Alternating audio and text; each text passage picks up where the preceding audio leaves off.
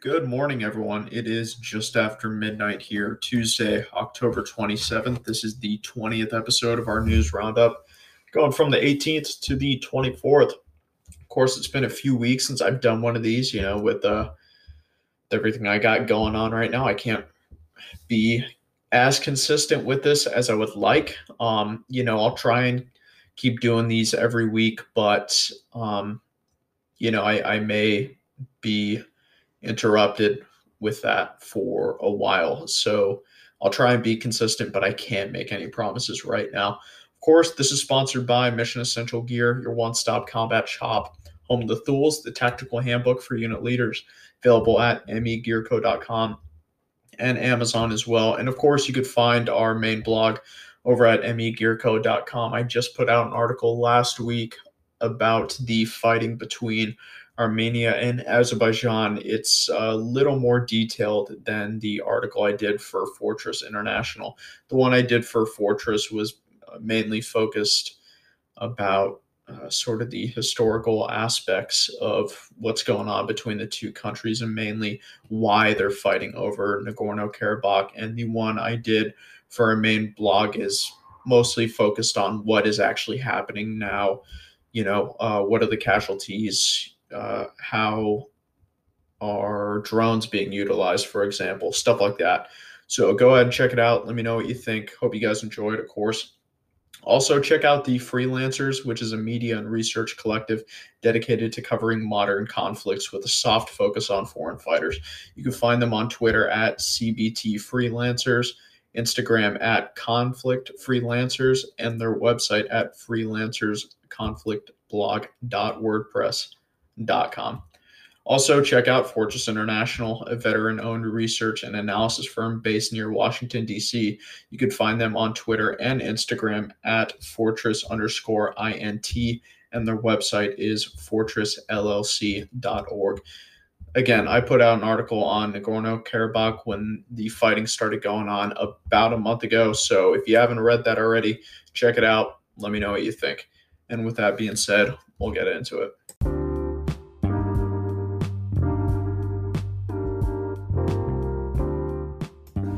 Good morning, everyone. It is just after midnight here, Tuesday, October 27th. This is the 20th episode of our news roundup, going from the 18th to the 24th. Of course, it's been a few weeks since I've done one of these, with everything I got going on right now. I can't be as consistent with this as I would like. I'll try and keep doing these every week, but, I may be interrupted with that for a while. So I'll try and be consistent, but I can't make any promises right now. Of course, this is sponsored by Mission Essential Gear, your one-stop combat shop, home of the Thule, the tactical handbook for unit leaders, available at megearco.com and Amazon as well. And of course, you could find our main blog over at megearco.com. I just put out an article last week about the fighting between Armenia and Azerbaijan. It's a little more detailed than the article I did for Fortress International. The one I did for Fortress was mainly focused about sort of the historical aspects of what's going on between the two countries and mainly why they're fighting over Nagorno-Karabakh. And the one I did for our main blog is mostly focused on what is actually happening now. What are the casualties? How are drones being utilized, for example, stuff like that. So go ahead and check it out. Let me know what you think. Hope you guys enjoyed, of course. Also, check out the Freelancers, which is a media and research collective dedicated to covering modern conflicts with a soft focus on foreign fighters. You can find them on Twitter at CBT Freelancers, Instagram at Conflict Freelancers, and their website at freelancersconflictblog.wordpress.com. Also, check out Fortress International, a veteran-owned research and analysis firm based near Washington, D.C. You can find them on Twitter and Instagram at fortress_INT, and their website is fortressllc.org. Again, I put out an article on Nagorno-Karabakh when the fighting started going on about a month ago, so if you haven't read that already, check it out. Let me know what you think. And with that being said, we'll get into it. course, we're going to start off with the COVID-19 numbers and news. So the week ended out with 42 million cases, 1.15 million deaths, and 28 million recoveries worldwide. At this point, there are 8 countries with over 1 million cases: the US, India, Brazil, Russia, France, Argentina, Spain, and Colombia in that order. There are also 31 countries with less than 1,000 cases. The number before that was 30, but the Solomon Islands recently reported 4 cases of the virus, which previously had none. There are 24 confirmed cases of reinfection worldwide. 23 of them have recovered so far. The US has 6. The US has 3. India has 6. The Netherlands has 4. Qatar has 4. Belgium 3. Hong Kong 1. Sweden 1. Spain 1. And Ecuador 1. Europe is currently undergoing a new surge in cases and deaths, leading 3 countries on the continent to shoot past 1 million cases, like I just said. As a result of this, new lockdown restrictions are being imposed in multiple countries, including, but not limited to, Austria, the United Kingdom, and Ireland. On the 18th, Palestinian chief negotiator Saeb Erekat was hospitalized after his condition worsened due to the virus. Erekat, who's 65 years old, has a weakened immune system due to a lung transplant he had undergone 3 years ago. He is currently the Secretary General of the Palestinian Liberation Organization and serves as an advisor to Mahmoud Abbas, the president of the Palestinian Authority. He's been Palestine's chief negotiator for over 25 years. The West Bank and Gaza Strip have both been hit hard by the virus, reporting over 58,500 cases and almost 500 deaths to this date. On the 19th, Chinese company Sinovac Biotech's vaccine candidate appears to be safe in providing protection against the virus, according to Brazilian research center Instituto Butantan. I'm sure I butchered that. The center said the vaccine proved to be safe after the application of 2 doses to 9,000 volunteers. However, more detailed data will not be released until all 15,000 of the volunteers have been tested. On the 20th, Chinese company Sinopharm announced that it is setting up production lines to produce up to 1 billion doses of 2 separate vaccine candidates being tested by 50,000 people in phase 3 trials. Sinopharm's vaccines are being tested in 10 countries, including Egypt, Jordan, Argentina, and Peru. On the 22nd, the U.S. Food and Drug Administration approved remdesivir to treat patients hospitalized for the virus. This is the first COVID-19 treatment to receive approval by the FDA. The drug had only been authorized for emergency use since May. And I didn't get to cover it because everything I had going on. But of course, Trump contracted the virus and he was treated with remdesivir in the hospital, and now he's since recovered. Also on the 22nd, Belgian Foreign Minister Sophie Wilmès was admitted into the ICU a week after testing positive for the virus. Wilmès was Belgium's prime minister from October 2019 until October 1st of this year as well. She is said to be in stable condition. On the 23rd, AstraZeneca and Johnson & Johnson both resumed their phase 3 trials after being paused due to complications with some volunteers in the trials. And on the 24th, Polish President, Andrzej Duda tested positive for the virus. He's reportedly feeling well. So we'll see. Sorry about that. I have no idea how to pronounce anything in Polish, so bear with me. And moving on to space. On the 20th, NASA's OSIRIS-REx probe landed and collected samples from the asteroid Bennu. The samples will return to Earth in 2023 to be studied, and once those samples are returned, it will be the largest sample brought to Earth since the Apollo missions. Moving on to Europe and France. On the 18th, an 11th person was detained in connection with the murder of French history teacher Samuel Paty.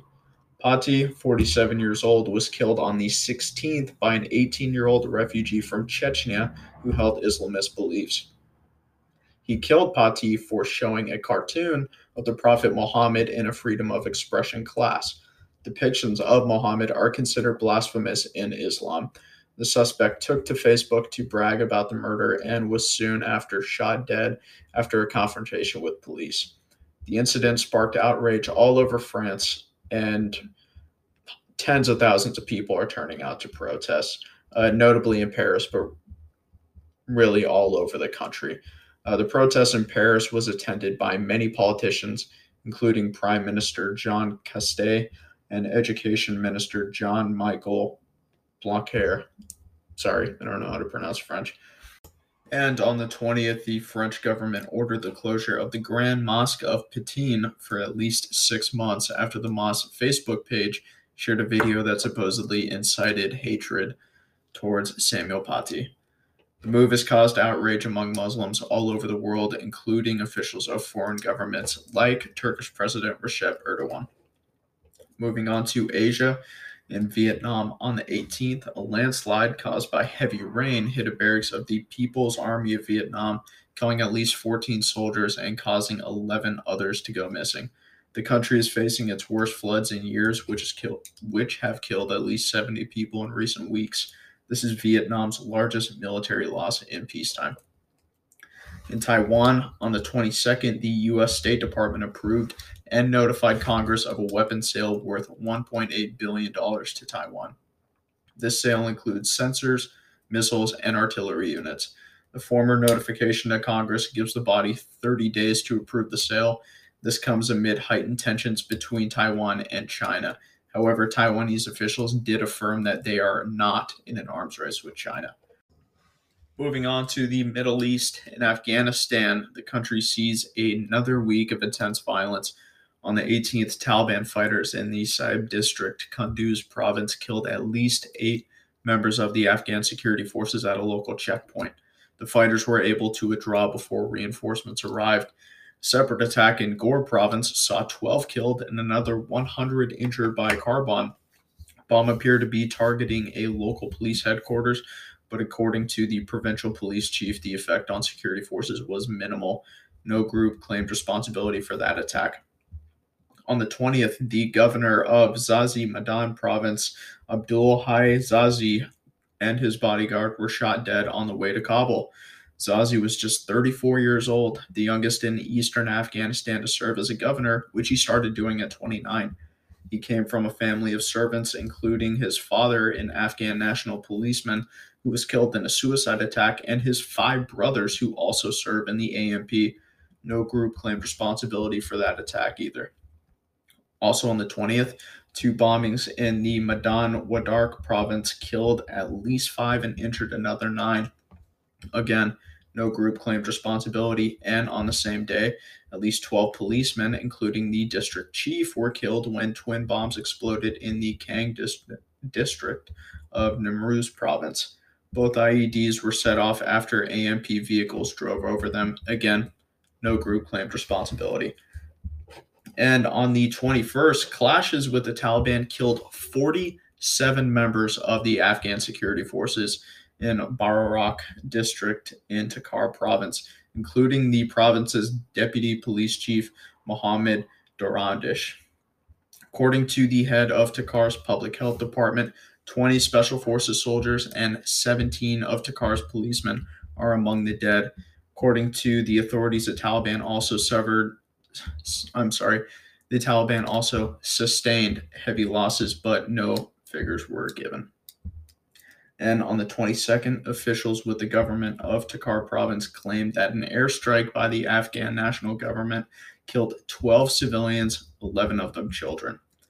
The central government disagrees, saying that its airstrike killed 12 Taliban fighters. However, according to doctors at a hospital near the strike, most of the victims that were brought in from that strike were children. On the 23rd, a Taliban attack on an Afghan National Army outpost in Nimruz province killed 20 soldiers.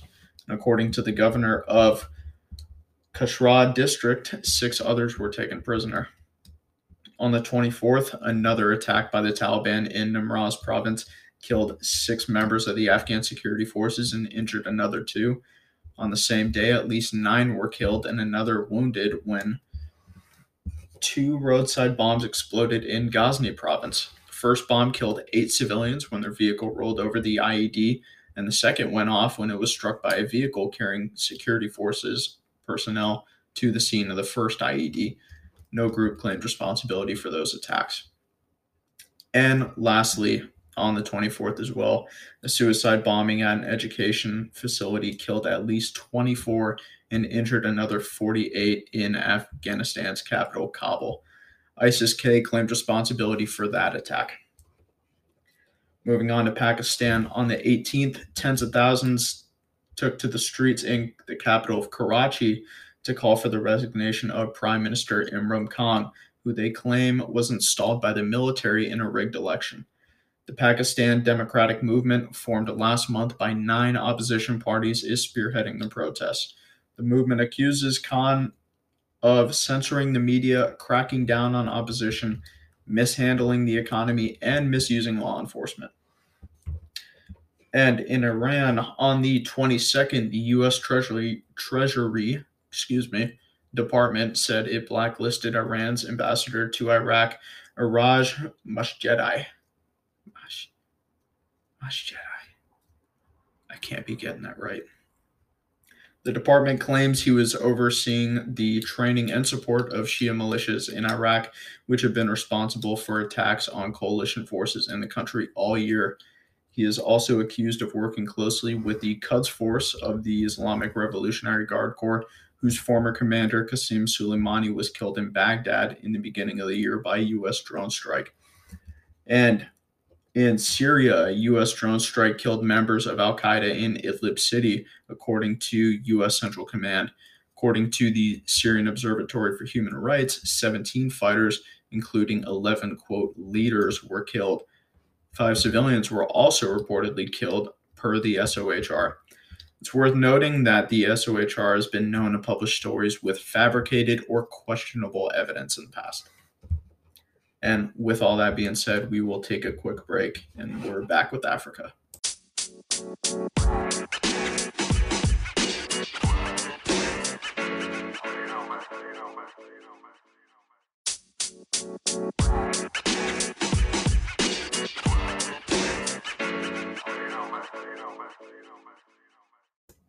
And we're back with Africa. In Nigeria, the End SARS protests carry on throughout the week in the country.